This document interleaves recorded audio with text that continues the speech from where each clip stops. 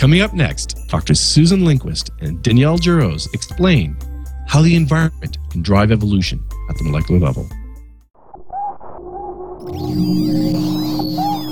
Netcasts you love. From people you trust. This is Twit. Bandwidth for Futures in Biotech is provided by CashFly at cashfly.com. This is Futures in Biotech, episode 77, How the Environment and a Single Protein Influence Evolution. I believe that biotech is the next frontier. Probably the greatest intellectual revolution that's ever taken place in man's history. DNA is the code for life. We're actually beginning to understand how life works, which I think is just something that's mind-blowing in and of itself. There was going to be a genetic component to aging. How long was the extension? About 30-40% for humans. That would equate to something like 20 to 30 years. How close are we to actually having a therapy? Ballpark, 10 years. It's potentially one of the things that will end up rocking the world the same way that people said, oh, the sun's the center of the universe, oh, this and that and everything. And now here's somebody who can come out and say, hey, look, here's how we compare it to our closest evolutionary relative. Welcome to Futures in Biotech. Our first guest today, Dr. Susan Lindquist, is one of the few cellular and molecular biologists that truly extends the range of her scientific inquiry beyond the fundamental questions of who we are and how we are made. Her work also seeks to understand how we got here and where we are going. She guides her team through the science of human disease and anti-infectives, amyloids and neurodegeneration, prion biology, and even evolution in cancer. She's a member of and former director of the Whitehead Institute and professor of biology at MIT, an investigator of the Howard Hughes Medical Institute. She's a member of the National Academy of Arts and Sciences and the National Academy of Sciences, winner of numerous prizes including the Otto Warburg Prize, the Dixon Prize in Medicine, the Max Delbruck Medal, the Mendel Medal, and in 2010, she was awarded the National Medal of Science by President Obama. Also with us today, we have Dr. Danielle Giroux, postdoctoral fellow in the Lindquist Lab at the Whitehead Institute at MIT. He and Dr. Lindquist authored a groundbreaking paper in Science that was published on Christmas Eve last year, entitled HSP90 and Environmental Stress Transform the Adaptive Value of Natural Genetic Variation. Welcome to the show. Thank you. It's good to be here. It's a real honor to have you on to talk about this work, because this is one of those transformative papers, I think. It's this year's transformative paper out of the Lindquist Lab. It's great. I'm a huge fan of your work. Oh, thank you. For the audience, I'm delighted to have an listen... opportunity to introduce you to Dan, because he's really just a spectacular postdoc in my lab and just has done a brilliant job on this piece of research. Welcome, Dan. It's nice to meet you. Yeah, good to meet you. Now you're officially a twit this weekend. And Dr. Lindquist has been on the show as episode 1, of course. Right, yeah. Episode 1, my favorite scientist on episode 1. So, and Fib 57, and now this is Fib 77.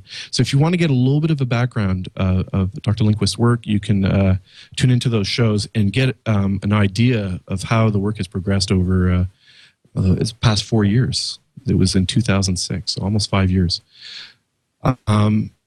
So the paper that you guys are going to present really, I guess, if I read just the first line of the paper, it asks one of the most fundamental questions in life. And you state the question, how can species remain unaltered for long periods, yet also undergo rapid diversification?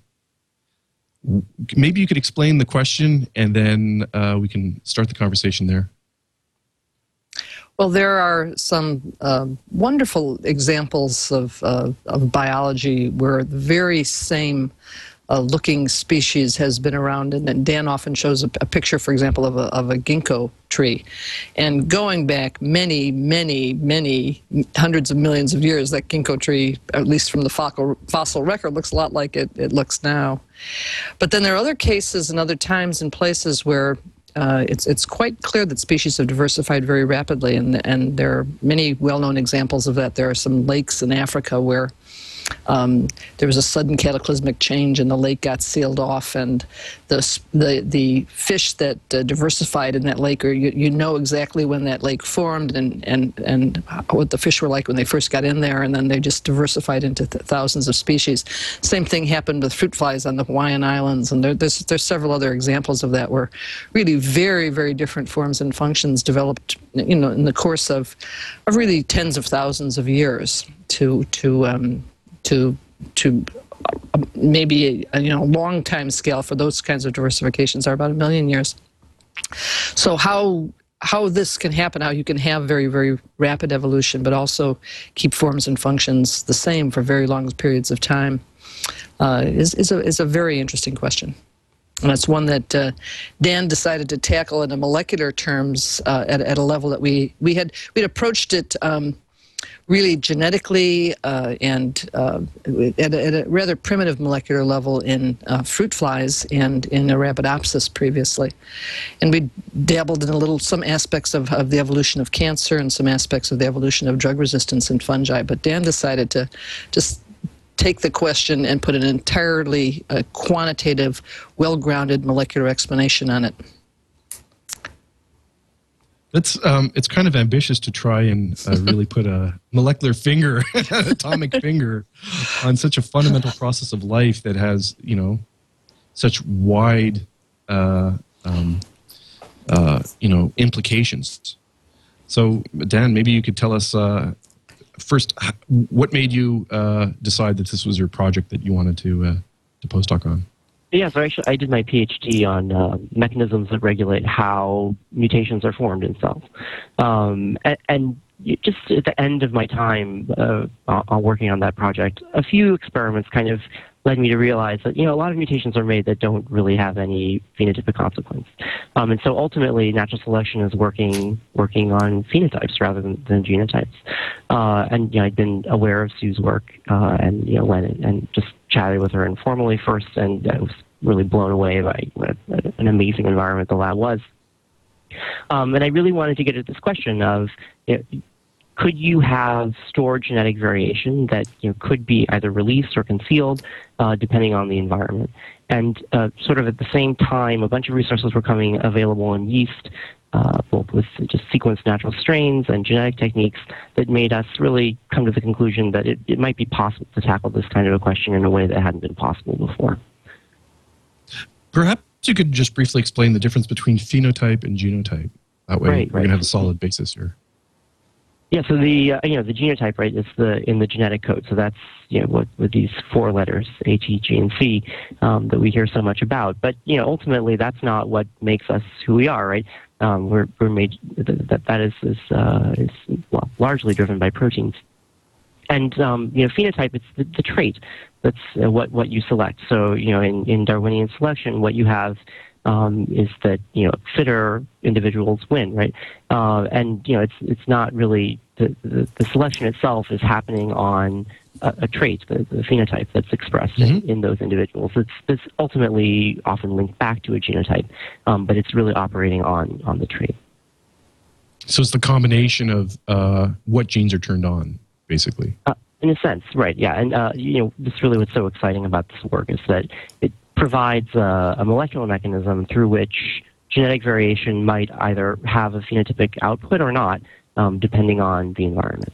So it's important to say, Mark, actually, that it's not just about what genes are turned on or off. It's whether those genes, when they're on, have a particular biological effect.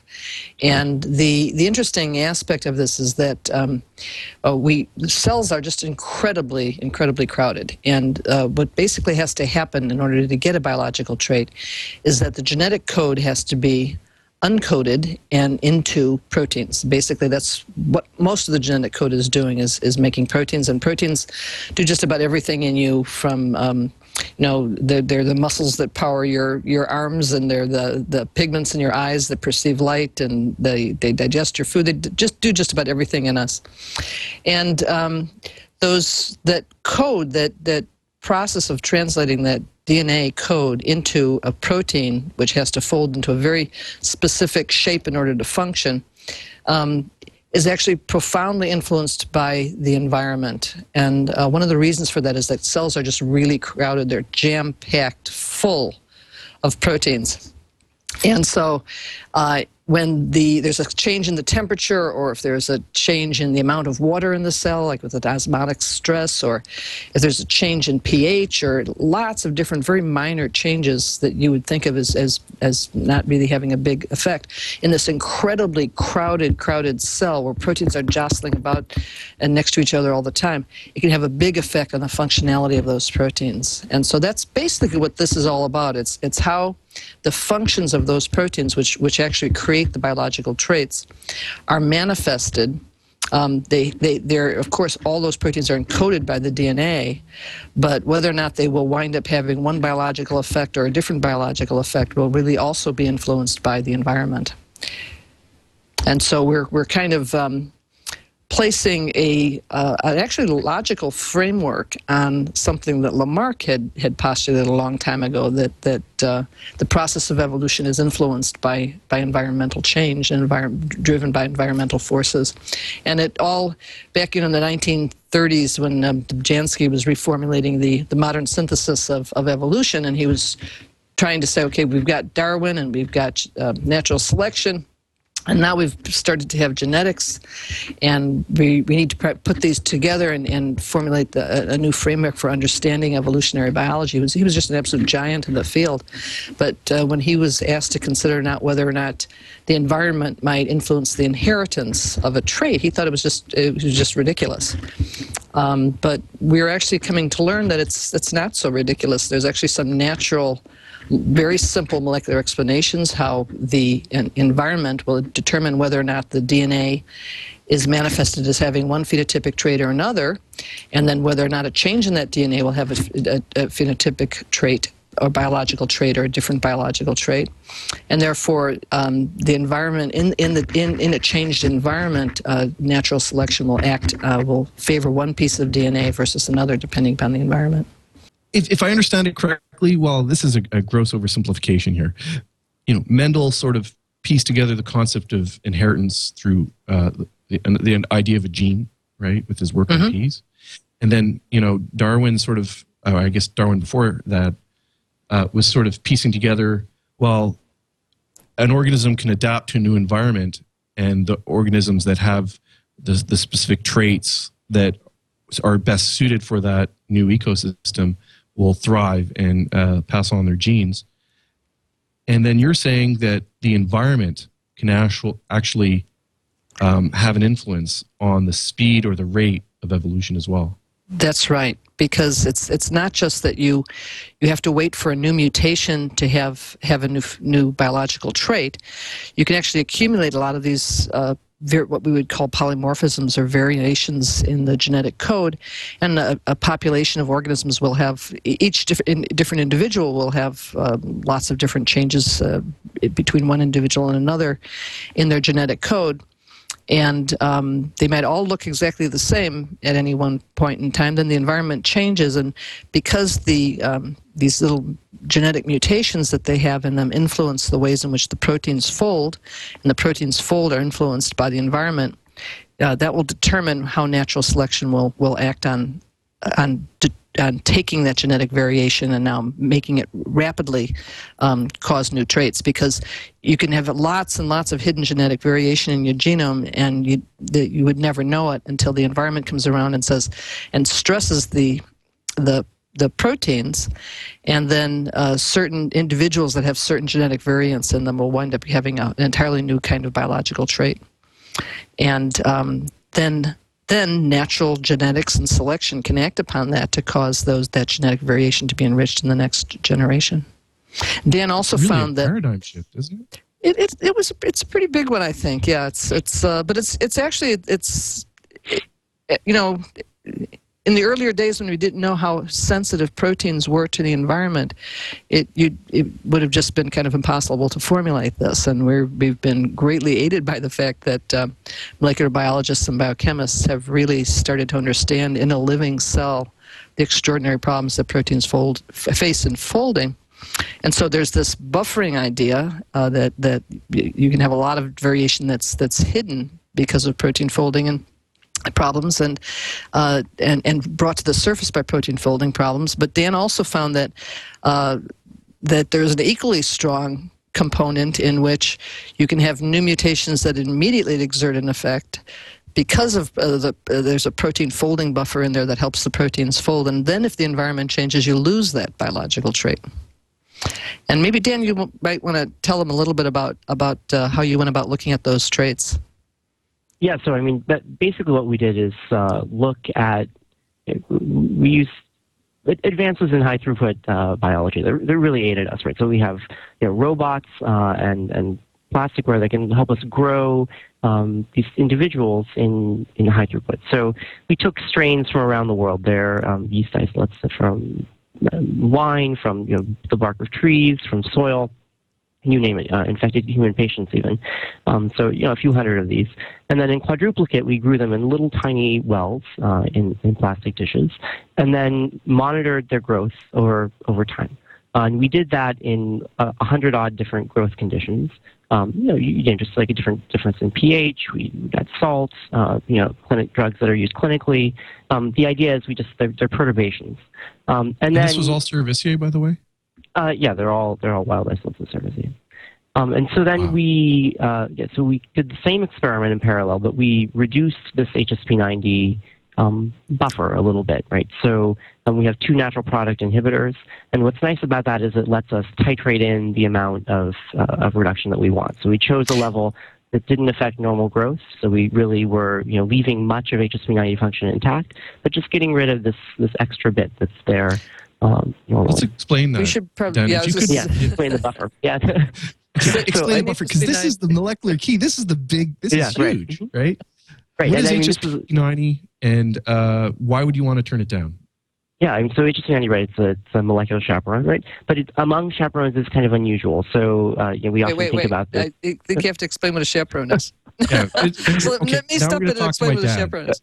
My dad's listening, so we'll a chaperone is a protein that helps other proteins to mature properly. And so it's kind of like a human chaperone in many ways in terms of its function. It's reminiscent of that. And so when proteins are first being made, they come out as these long strings of amino acids, just like the genetic code is a long string of DNA. And they have to fold, as I mentioned, into these very specific shapes. And they can sometimes get into trouble and interact with each other inappropriately before they finish folding. And so these things called chaperones actually come along and they bind them, and these immature species of proteins that haven't finished folding, and they prevent them from making inappropriate liaisons, if you will. And until the protein matures and finishes folding. And so HSP90, and then when the protein has matured, it lets go and lets the protein go about its own business. And so those are called chaperones. And HSP90 is a particularly interesting one of these chaperones because it works on key regulatory pathway proteins that send organisms down different developmental pathways or allow them to grow under conditions they otherwise wouldn't grow or give them new types of biological traits. And so it's helping to fold some of the most important proteins in the cell and can therefore can act as a major switch in terms of whether how genetic variation will wind up playing out into a difference in protein folding. So Dan, take it away. Yeah, so right, I mean, so that's what a chaperone is, right? And among chaperones, let me just see if I understand it, and then we'll go with the next step. So HSP90 for heat shock protein 90 is a protein. I guess it was originally found in a screen for cells that were proteins that were expressed during heat shock when you stress the cells out. It goes and grabs nascent proteins or stabilizes the other proteins in the cell, preventing them from cooking from heat and other environmental stresses. I guess you can cook in vinegar as well. But, so it stabilizes the cell and sort of like a babysitter holds the hand of all the proteins. But HSP90, it seems to be acting on very important metastable molecular switches in the cell that channel information. Absolutely. Yeah. Critical point, Mark. Thank you very much for stepping in there. Yeah, and so it's a combination of this, right, plus the fact that there is a lot more of it than you normally need. And this is still a mystery to us why this may be, and perhaps it's for these properties of evolvability. But there's a lot more HSP90 around, than you need for normal growth. And you can dial it down to maybe 5% of normal levels in yeast and still have pretty normal growth. You do need it when you're under proteotoxic stress, but normal growth, it's fine. And so that actually, that's the key. Just let me make one quick thing. That's key. What Dan just said is that we can experimentally dial it down with the drug, but we think in nature what's happening is that its functionality is being used up by environmental stress. So you don't need much of it normally, but when the organism is stressed, all of a sudden you really need it a lot, and then the protein folding, the needy proteins actually use it up. So we experimentally manipulate in the laboratory with this drug what we think is happening in nature all the time with environmental change. So go ahead, Dan. Yeah, exactly. And so so you can dial it down a lot. And this excess capacity can exert a really profound effect on genetic variants, right? So, and they're twofold, right? One is this case of buffering, where HSP90 serves as a capacitor, and you can think of it much like a capacitor storing charge, except in this case, you're storing the phenotypic or the output in terms of traits of genetic variation under the hood. And so basically new variants can accumulate over time, but they won't have any phenotypic consequence until that buffer is compromised and their phenotypes or their traits are released, and you see an increase in phenotypic diversity. And then, as Sue alluded to earlier, there are other variants that instead rely on that excess capacity in order to fold and exert their function. And these cases, there are many mutated oncogenes that behave this way. And also, we've seen that HSP90 profoundly enables the acquisition of antibiotic resistance in fungal pathogens. So broadly, these are the two frameworks that we see. But when we started the work, really very little was known about the underlying basis of either phenomenon. There had been some controversy about whether it was epigenetic or genetic in nature, and the adaptive value was unclear. So certainly for the fungal pathogen, acquiring resistance to some drug used clinically is adaptive. But if you look at others of the traits, it's unclear whether this played an important role in evolution or was just a very interesting hypothesis. And we really wanted to tackle that in a satisfying way, and I hope we've done so. Mark, you may remember that I think that the original interest that you had in this was due to some work we'd done in fruit flies, where we saw all of these crazy different variants with different shaped legs and wings and eyes and all sorts of other things that were manifested when the buffer of HSP90 was altered. But we were just, and it was really exciting how many different traits we saw in response to environmental stress, and how they could actually become fixed by genetic breeding and selection. But we were kind of just flailing around and waving our hands about actually how it worked. And so what Dan did in this paper was to really take an organism that is the best understood organism on the planet, where we have the sequence of 76 different genetic strains that he was looking at. We had the sequence of every single nucleotide in the cell, and so he could really relate the changes that he was seeing, and whether a cell could grow in a certain sugar or not grow in a certain sugar. He could relate that to the actual changes in the DNA, and the effect of temperature on whether or not that change in DNA mattered. Yeah, precisely. And this is actually a fabulous research. I mean, it's one thing I didn't even realize, until I started. But these strains of yeast are actually as divergent in the sequences of their genomes as are you and I. So there's actually a lot of genetic diversity harbored in this set of individuals that we looked at. And so what we found in this experiment, where we grew hundreds of strains with all kinds of genetic diversity in hundreds of different growth conditions, was that when we repeated that, but instead we got rid of this excess HSP90 buffer or reservoir, we saw phenotypic variation that occurred. So usually there was no effect, but always, for every given condition and for every given individual, there was always an effect of HSP90 inhibition.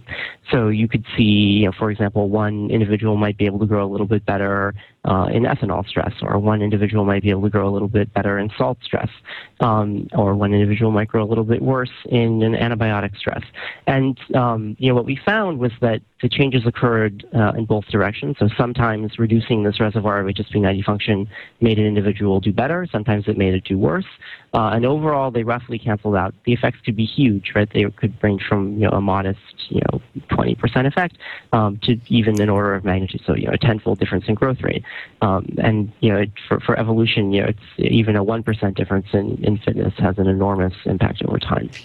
And every individual, these different strains were affected in different ways. So in one cell type, because of one genome, if you asked it to grow in a certain sugar, and then either reduce the HSP90 buffer or just simply grew it at high temperatures, one strain would suddenly be able to acquire the ability to grow in that sugar, and then another strain doing the same manipulation that used to be able to grow in that sugar would lose the ability to grow. So it was just an amazing diversity of genetic biological traits. Precisely. I remember a talk, I think it was in 2000 at Cold Spring Harbor, where you presented some data on HSP90, and that was the one where the slide kept growing in terms of numbers of phenotypes of fruit flies. Yes, so you right. titered out HSP90, and this is, at the end, it was a crescendo of slide backgrounds showing, I think, 150 different flies that had, displayed a phenotypic change. Right, and what was cool. It was very different variants, but the difficulty, it was exciting work. I think I was excited about it anyway. But it was not easy to tell whether or not that would actually ever be a force in evolution, because a lot of those forms and functions were kind of bizarre. So what Dan was able to do was actually, the reason the paper has this title, "Adaptive Value," was to show that it really mattered whether or not those cells were going to survive. It really mattered. They could grow in certain places they otherwise couldn't grow. It just changed their ability to live and survive and to pass on their traits to their progeny. And that's what evolution has to be acting on, is the ability of an organism to pass on a genetically encoded trait to its progeny. And Dan basically showed across hundreds of traits and hundreds of strains that this amazing amount of genetic diversity was encoded in those genomes in ways that the environment would influence whether it played out. And you said you titered down the evolutionary buffer, HSP90 or capacitor, with a drug. But right, yeah. Does the same effects occur to the same intensity? Yeah, so with 37 degrees or high temperature? Did you do that? Yeah, and this is one of the most striking things. And these, when you think about it, these natural products, they're structurally distinct, but they've been crafted by eons of evolution to fit very tightly into the active site of HSP90, and they inhibit it beautifully. The fit is really stunning. We did the same experiment with temperature. We just grew the wild strains across all the growth conditions at 39 degrees. And what's astonishing is that really most of the changes that we saw with very specific inhibition of HSP90 were recapitulated simply by growth at elevated temperature. And I think that's one of the most exciting take-home messages here, actually, is that really natural proteotoxic stresses that occur in the environment are sufficient to produce most of the phenomena that we saw in the laboratory. So I'm trying to figure out, exactly how you went about to measure the phenotype, the various phenotypes on such a wide scale. How many different media did you try? The cells. So you had cells that did not grow on one type of media, and then they had the ability to grow. Then you had certain that could grow in, I guess, high temperature, low temperature, in the presence of an antibiotic, or what other environmental stresses or new environments? Maybe you could. Maybe I have to listen to this show again twice, because often I do. you know what? I just realized it would have been a great idea to have just had a couple of pictures to show. Oh yeah, that's true. That's okay. It's very hard to explain. There are these what we call little plates that have little plastic plates that have all these little tiny little wells in them, and you fill them with cells, and each well had a different genetic background. So in other words, one well it came from soil, and another well it came from wine, another well it came from a fig. So all these were Saccharomyces cerevisiae, which is, as you know, Mark, is the best understood genetic organism on Earth. But they were all different strains from different wild environments. And then we simply grew them in incubators under these a variety of different conditions and a variety of different media. And so Dan had stacks and stacks and stacks of these plates with all different, where the same cells were growing in one carbon source or another carbon source or a nitrogen source or in the presence of antibiotic or under oxidative stress or all sorts of things. And so we could compare in a plate from well to well to well how well the cells were growing. And it had to be transmitted across generations and generations and generations, because he only put a small number of cells in those wells, and you only got growth, you only could see the growth after many, many generations. So it was clearly that the cells were inheriting a capacity. That's perfect. That's very good, you guys. You got a good crew there. So those are the types of yeah, exactly. And so you can just tell. I mean, that the well looks turbid when the cells grow, whereas if they didn't grow well, the suspension is clear.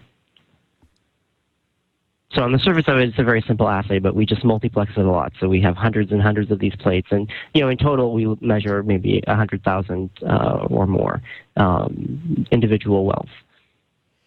Wow. And then he would do that at HSP90 inhibited or not inhibited, and some cells that used to be able to grow could no longer grow, and other cells that had been not been able to grow now could grow. And in every condition he looked at, all over the map, the different cells, depending upon their genotype, different cells were changing in different ways, and they changed either with HSP90 specifically being changed or just by the simple environmental stress of increasing the temperature. Yeah, and the difference between the strains really pointed immediately to the genetic variation. And so we used a cross between two sequence strains that had been pioneered previously by Leonid Krugliak's lab, and it was a fantastic resource because what it allowed us to do was look at basically a family of yeast where the sequences of the parents were known, and we knew how those were recombined in all the progeny. So there are over 100 progeny children basically from this cross. And we basically know what their genomes look like, and we can array them in these same plates. We put one sibling in one well and put them all next to each other. We grow them multiple times, and then we look and see, okay, so can you grow better in salt when we add HSP90 or not? And then if so, how does that correlate to which parts of the genome you inherited from one parent versus the other? And what we found was quite striking, and that is that HSP90 caused huge changes in what portions of the genome contributed to traits. So the change in phenotype was not just a sort of genetic memory. The cells had the ability to adapt to all these different environments, but they were undergoing genetic change in the response to a lowered, evolutionary capacitor of HSP90. Not really. No, the genetic change. So we would grow the cells again and again and repeat the experiments and had the same results over and over again. So that told us actually that it wasn't due to new mutations. We think HSP90 can also have a really big effect on the effects of new mutations. But what it was doing was it was taking a genome that pre-existed and altering how the proteins folded, and therefore whether or not they would have a particular trait. And so then what Dan did was to go from so first he went from all these wild strains and showed that just this vast amount of genetic variation that exists in the wild is affected by the environment this way and by HSP90 in this way. Then he went into these two individuals that were crossed together and looked at all their progeny, so he could mapped out 400 genetic traits, and then found that there were 100 of them were affected by HSP90 and the environment. And then the tour de force piece of this whole thing was he then took the individual genetic segments that he could tell, there's something in this segment of DNA that's varying, that's causing a difference in growth depending upon the environment or depending upon HSP90. What the heck is it? So he then went out and marched through the entire genetic interval and dissected piece by piece by piece, small little pieces of DNA, and exchanged them in different strains to pin down the exact segment of DNA that was responsible for that difference in the ability to grow. So now, instead of being some mysterious kind of hand waving that produces a really weird looking eye or a really weird looking leg or a really strange looking wing or whatever. And we did this in Arabidopsis too. We found different leaf patterns and different root patterns, all sorts of different things, but we didn't know what they were based upon, and we didn't know whether they actually would help the organism grow better or not under some circumstance. So here he shows that it's wide-ranging genetic variation and all kinds of natural genetic variation, that it actually, many of these things actually very strongly help the organism to grow, and he pins it down to specific individual segments of DNA. So we can now start to really understand at a molecular level how these transformations take place. So I think it was a pretty amazing piece of work that he did, I think. Well, and a lot of time at the bench. There's a lot of work. Yeah, that's true. That's true. But it's very exciting, right? And I mean, I think the key about this, right, is that at long last we're able to really ascribe, a change in a trait that is dependent on this, really exciting HSP90 buffer to individual genetic variants. And so, as Sue says is correct, we can really now study how pathways are transformed by this chaperone, and how that influences the ability of organisms to adapt to new environments.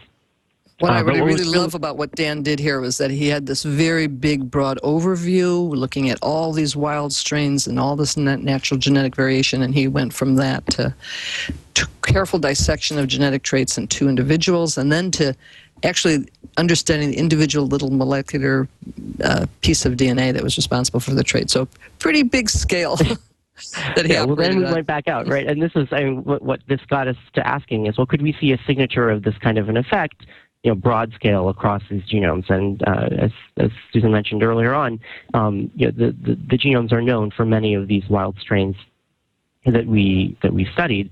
And what had also been reported in those initial studies was that if you look at the similarity in phenotypes, or just across many different conditions of growth, you look at, just cluster the relationships of the strains. You look and see what does the Saki strain look like? Does it grow like another Saki strain, or does it grow like a strain from a human patient? And what you find is that clustering is very statistically significant, but it's surprisingly bizarre. So you'll see often a clinical isolate will look like a wine strain from South Africa. There's no reason why those two strains should grow necessarily next to each other. And so the similarity between genotype and phenotype is there, but it's a little bit weaker than you might have anticipated. And so we thought, well, let's do that same analysis, but we'll do it with the HSP90 buffer reduced. And so what we decided to do was do that same clustering, and we just compared basically these phylogenetic trees that you may be used to looking at between the strains just by phenotype, and then by phenotype with this HSP90 reservoir reduced. And what we found was that really very profoundly, now the clustering in phenotype mirrored the clustering in genotype. So individual strains that were genetically quite related to one another looked like each other in terms of how they grew. So the wine strains looked like wine strains, the Saki strains looked like Saki strains, and the strains from human patients looked like human patient strains. And this gave us really some very satisfying evidence that this mechanism may have in fact left an imprint on the genomes that exist today, really for the first time providing some really compelling evidence that HSP90 will influence evolution, not just in the laboratory, but also in nature. And I guess one other piece to put it together with is a couple of pieces of work we had done earlier. So what Dan and I have been talking about now is really the understanding the scope of the variation, that it's naturally occurring variation, understanding the environment can change it in the same way, understanding the actual pieces of DNA that are involved in these changes. But what we had previously shown was that what we're talking about now in this particular paper is how the environment changes those traits. But what we had previously shown, which is really a very, very important part of the puzzle to keep in mind, is that although the initial traits depend upon the change in the environment or the change in HSP90 function, the organism can rapidly evolve to the point where it no longer depends upon the change in the environment. So the environment reveals a new trait, but you can evolve rather quickly to the point where it's no longer, you don't no longer need the environmental change to have that trait, so that it becomes what a geneticist would call fixed or assimilated. And we had shown in fruit flies that one way you could do that was to take two individuals that only showed the trait when they were stressed. But if you mated them together and did this several times, that eventually produced some progeny that would show that trait no matter what. And that was just because lots of different genetic variants were responsible for it. And if you got those same genetic variants together in the same progeny, then they would just have that trait robustly. Another way we had shown that it can happen is sometimes a trait will change only when the environment changes. But if you then, as you had mentioned, Mark, if you acquire new mutations, you can wind up having that just that will be manifested even when the environment doesn't change. But at least that environmentally manifested trait gives the organism a chance to grow and survive in that condition and a chance to accumulate those additional mutations. So what Dan's next saga is, what his next major endeavor is going to be to actually now take those experiments that we had done in fruit flies and in fungi that had evolved drug resistance, where we showed you could actually evolve those traits to become permanent. So you could have a trait that initially depends upon the environment, but then it through natural genetic selection and the addition of additional mutations, that becomes fixed. It becomes a new, firmly fixed biological trait. Now we're going to try to understand how that happens at the level of the individual molecules and the individual polymorphisms involved. So he's now involved in selecting the organisms that initially depended upon the environment for the change. He's selecting them so they'll become independent of the environmental change and fix the trait, and he'll be able to sequence the genomes and figure out exactly why it happened. What which organisms? C. elegans, fruit fly? We're still in yeast, although we definitely would like to move on as well. But I think that the other point about this is that this process of fixation means that the increased correlation we see between genotype and phenotype when we reduce the HSP90 levels is probably an underestimate of the importance that this mechanism has had in the evolution, genome evolution, because once we would fix a trait, we'd no longer see an HSP90 dependence of the phenotype. So it's really very, very exciting. That's kind of neat. That kind of explains sort of both the before and after in the fundamental question is, how does an organism stay extremely stable for such long periods of time, and then only first you have the new exposed phenotypes as you titer down the HSP90, and then there's an adaptation where those phenotypes become more stable after mating and breeding, and then you now have a stable a new stable. Absolutely right, Mark. You're very, very good. You brought us right back to that initial. That was very adroitly done. Yes, exactly. That's the larger question that we have hoped we have contributed to. We, of course, not solved it yet, but we hope we have contributed in a big way. And it's really, really exciting. My one of the questions that I have in mind is you did it by modulating in the temperature and by stressing the cells with environmental stress. What do you think are the key ways to modulate HSP90 out in the environment? Is it being a yeast on a dry grape, or what are the? I guess we have to think about how yeast lives, but maybe you could answer how is it HSP90 is it HSP90 just modulated by stressing the cells, or? How's it work in it might not be only HSP90. We just think HSP90 has a particularly big role to play in this. We think other protein factors are probably likely to play a role too, but it's just a particularly big one.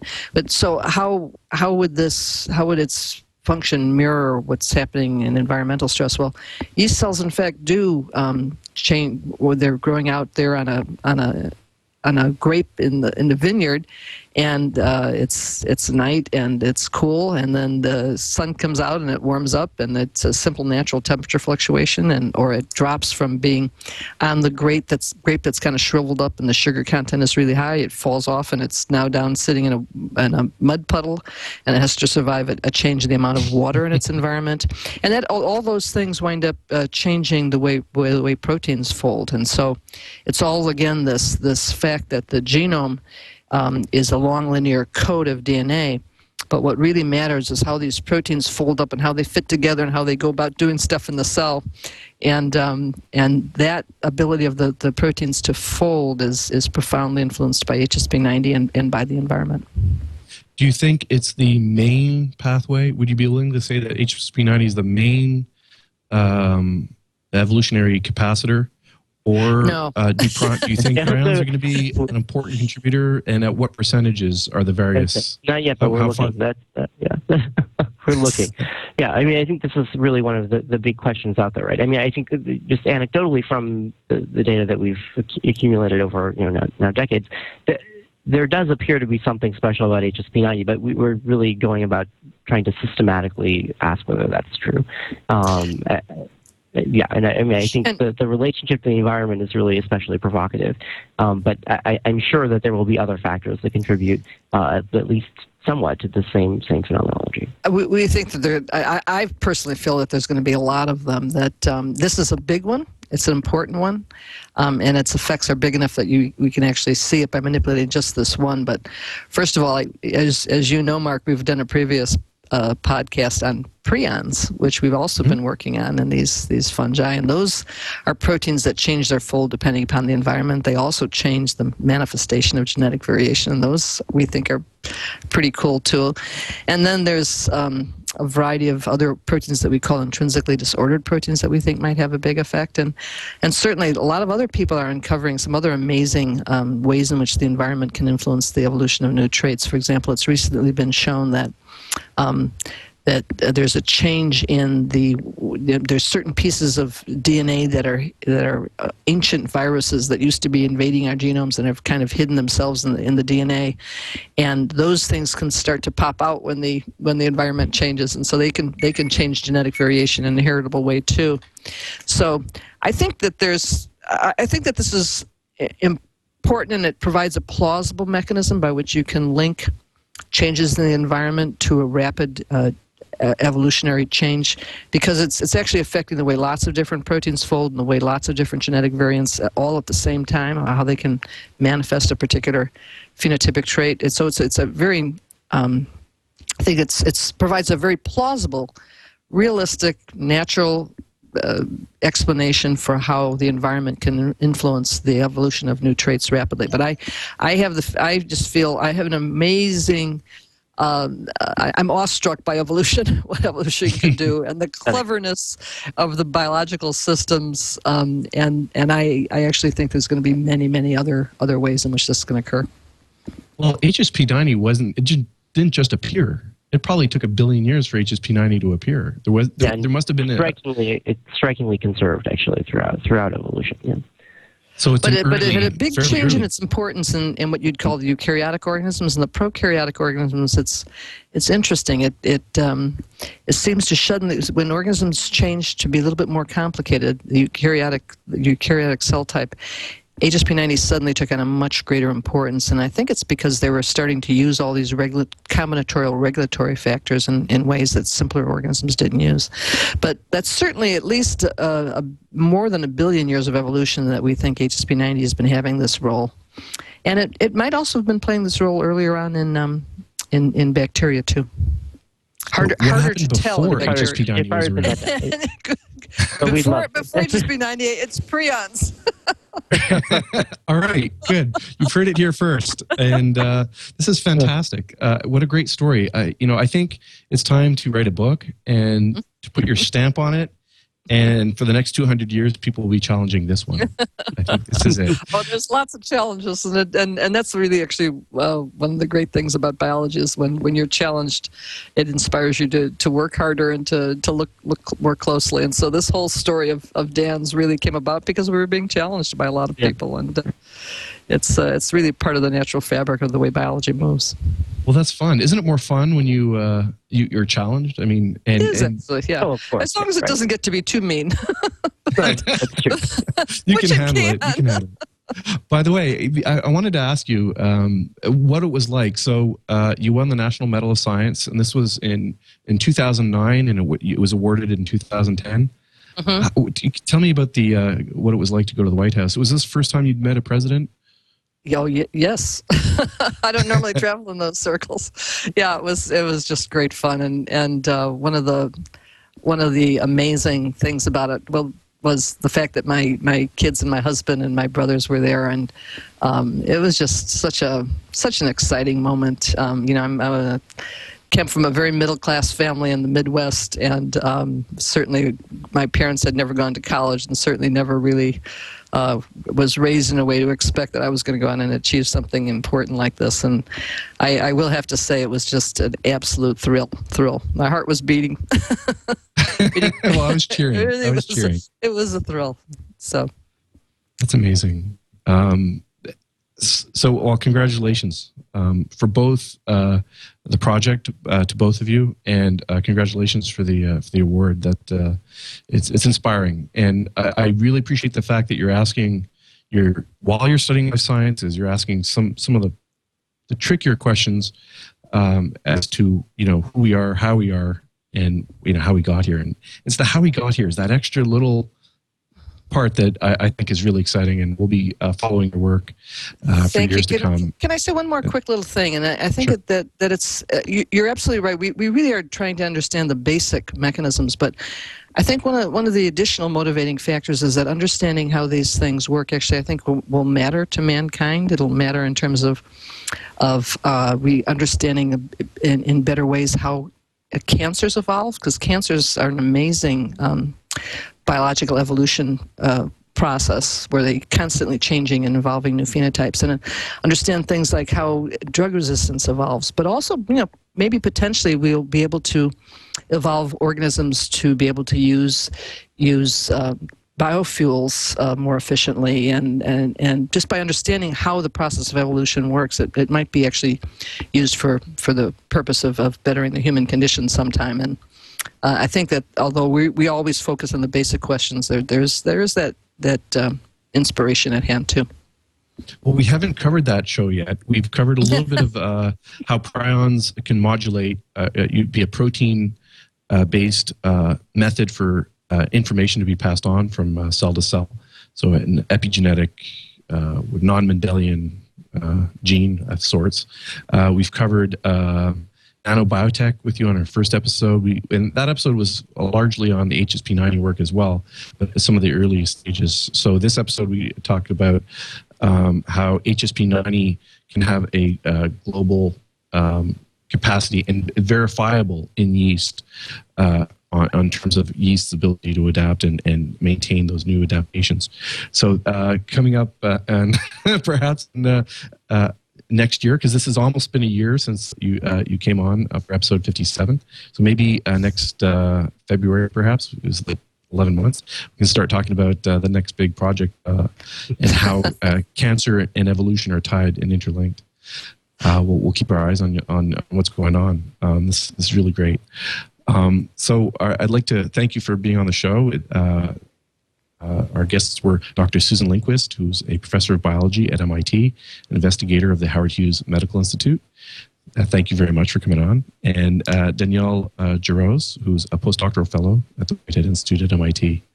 Thank you, guys. Thank you so much for having us. Great questions, and you Great. helped us keep us on track there very importantly. So thanks a lot. Hey, I've got one last thing that I'd like to. I've got a picture here that I'm going to put up, if I can. All right, so while you're still here, if you guys can guess, then I'll have to come up with another question next week. But if you guys can guess what that picture is, I'm going to send me an email at marc, @twit.tv,